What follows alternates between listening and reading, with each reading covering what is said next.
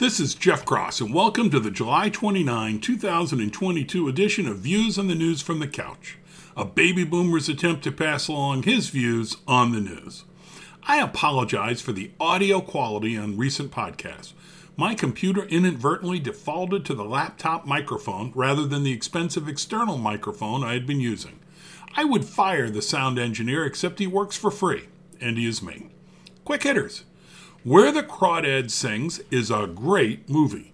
I forgot how much fun it is just relaxing in the theater with the big screen, great visuals and sound, and a tolerant wife who let me make an insightful or humorous movie comment every now and then. After less than a week into the 2-month suspension, the Uvalde Elementary School principal has been reinstated.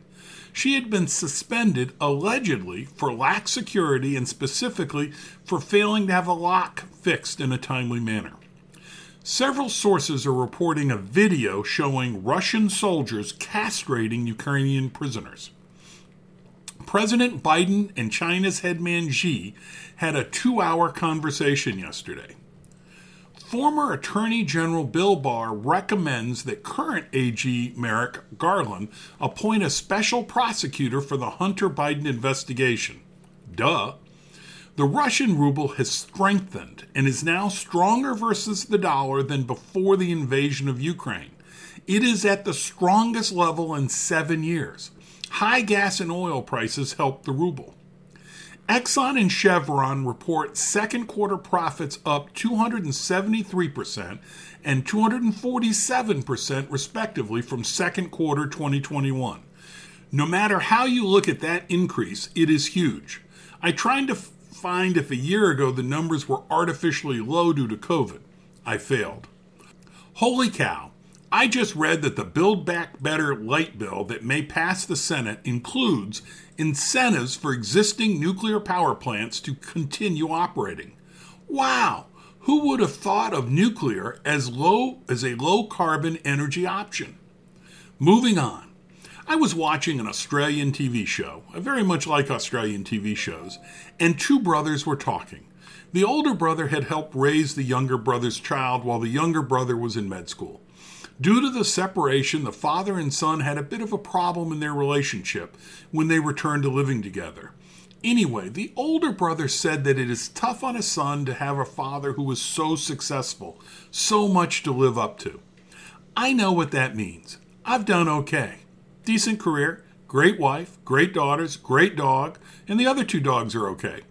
But it all pales in comparison to my dad. He came from humble beginnings.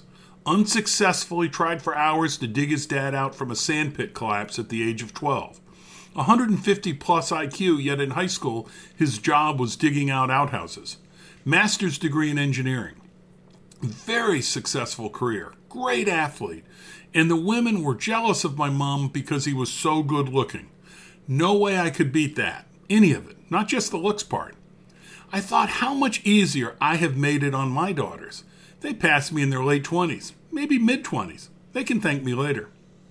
Referring to the January 6th committee, retired law professor Alan Dershowitz said in a Newsmax interview, quote, "I have never seen a congressional hearing like this since McCarthyism," end quote, and that the committee's product will be a work of fiction. He says when Republicans take over the House, they will also have one-sided hearings, and that won't be right either. Yep. It won't be right, but it may be fun. Candidate Biden said not, quote, not another foot, end quote, relative to border wall construction. Per the linked Fox News article, the Biden administration will now be filling in 4 uncompleted sections around Yuma, Arizona. Good for the Biden administration. They should be applauded. They are starting to get the right answer. We were already there, and the Biden administration messed it up, but still, better late than never. The Dutch government wants to reduce emissions of nitrogen oxide and ammonia, which are produced by livestock, but which the government is labeling pollutants, by 50% nationwide by the year 2030, end quote. That's per the Federalist article by John Daniel Davidson. The Dutch are an agriculture-heavy country, and to make that reduction, the Dutch farmers say they will have to quote, slaughter the vast majority of their livestock and shutter their farms, end quote. The farmers are organizing massive protests. Nothing says protest like cow manure spread on a highway. The author's comments seem sinister and overly conspiratorial when he goes on to argue that there is a desire by our betters for government and big corporations to take more and more control of agriculture. But sometimes, even if you are paranoid, they are still out to get you.